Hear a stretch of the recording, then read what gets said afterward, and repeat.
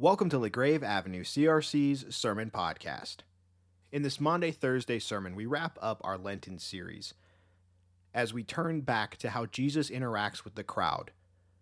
We see him turn the crowd away several times, but only once do we see Christ bring the crowd to him, and this is when he draws them to the cross.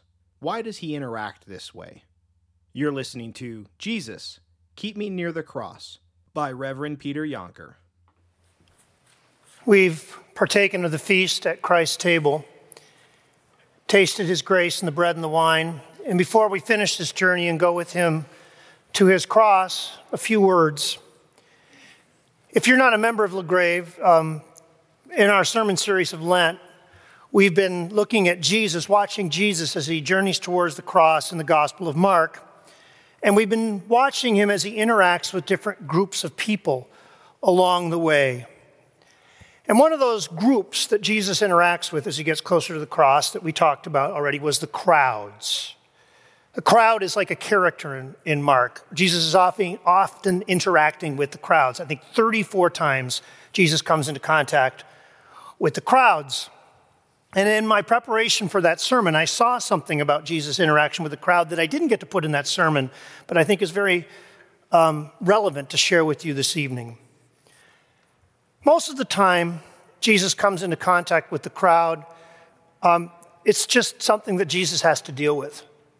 He's doing his work. The crowd is there. He speaks to them. He teaches them. He doesn't adjust his behavior to the crowd. But there are two times in the Gospel of Mark, two times, where Jesus actively avoids the crowd, when he tries to get away from the crowd. And when you look at those two times, it's very interesting. First time is in chapter 7, verse 33. Some people bring a deaf man to Jesus, and they want Jesus to heal this deaf man. And here's how that interaction goes. Now I'm quoting. Some people brought to him a man who was deaf and who could hardly talk, and they begged Jesus to place his hand on him, begged him for a miracle. After Jesus took him aside, away from the crowd, so Jesus actively takes him away from the crowd, Jesus put his fingers into the man's ear, and he healed him. So before he did the miracle, Jesus moved the man away. Before he did the miracle, he moved the man away from the crowds like he did not want the crowd to see the miracle, like he did not want the crowd to see the healing. That's the first instance. Here's the second instance, chapter 9, verse 25 of Mark. A man brings to Jesus his son, and his son is possessed by an unclean spirit, and this unclean spirit throws him into convulsions. His son is absolutely miserable, and as a result, the father is absolutely miserable. And he begs Jesus, please, please, please heal my son. Here's how that goes. When Jesus saw that a crowd was running to the scene, he rebuked the impure spirit.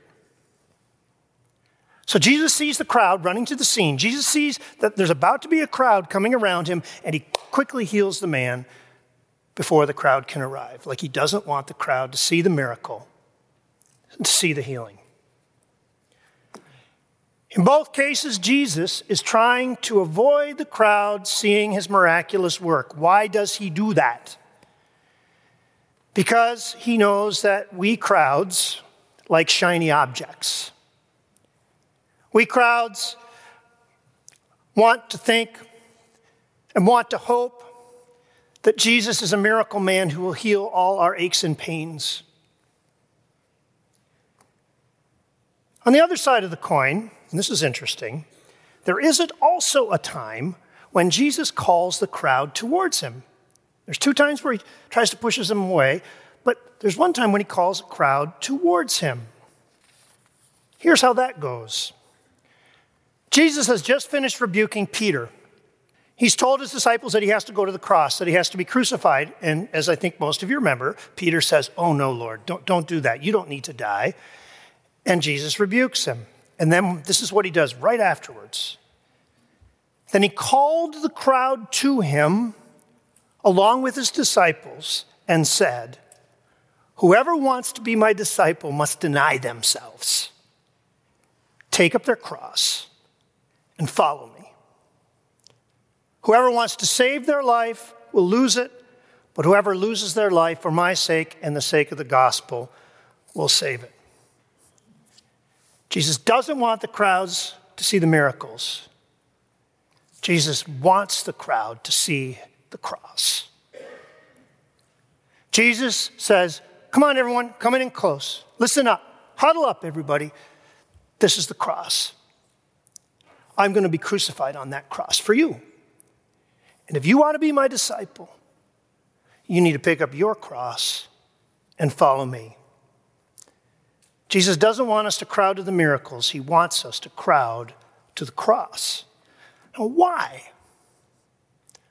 Why draw the crowds to the cross? Two things, I think. When we pick up our cross and keep the cross in front of us, we remember that as Christians, our journey as we follow Jesus will always lead into darkness and chaos eventually. The cross, of course, is a symbol of chaos. That's how the Romans designed it, right? The cross was designed as a torture device that was meant to bring shame and horror to all who saw it.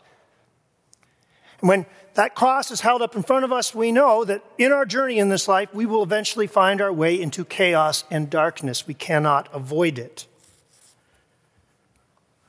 Look at the cross and you know that sometimes chaotic things will just come upon you. One day, your city will seem peaceful and serene and a wonderful place to live. And then the next day, something terrible happens. You watch the video of this terrible thing and you just feel sick. And you know that all the old divisions are going to come back and all the old angers are going to rise to the surface. And you know that when you're a person of the cross, that what Jesus calls you to do is to somehow move towards that with healing, love. Or sometimes the chaos you're called to walk towards is inside yourself. You think you're a pretty good person. I'm a good guy. You know, I pay my taxes. I'm a good guy. But then one day, all of a sudden, something happens and you realize, no, I'm not all that good. I've done things that hurt people. I've been continually doing things that hurt people. I have sinned. And it will drive you to your knees before that cross.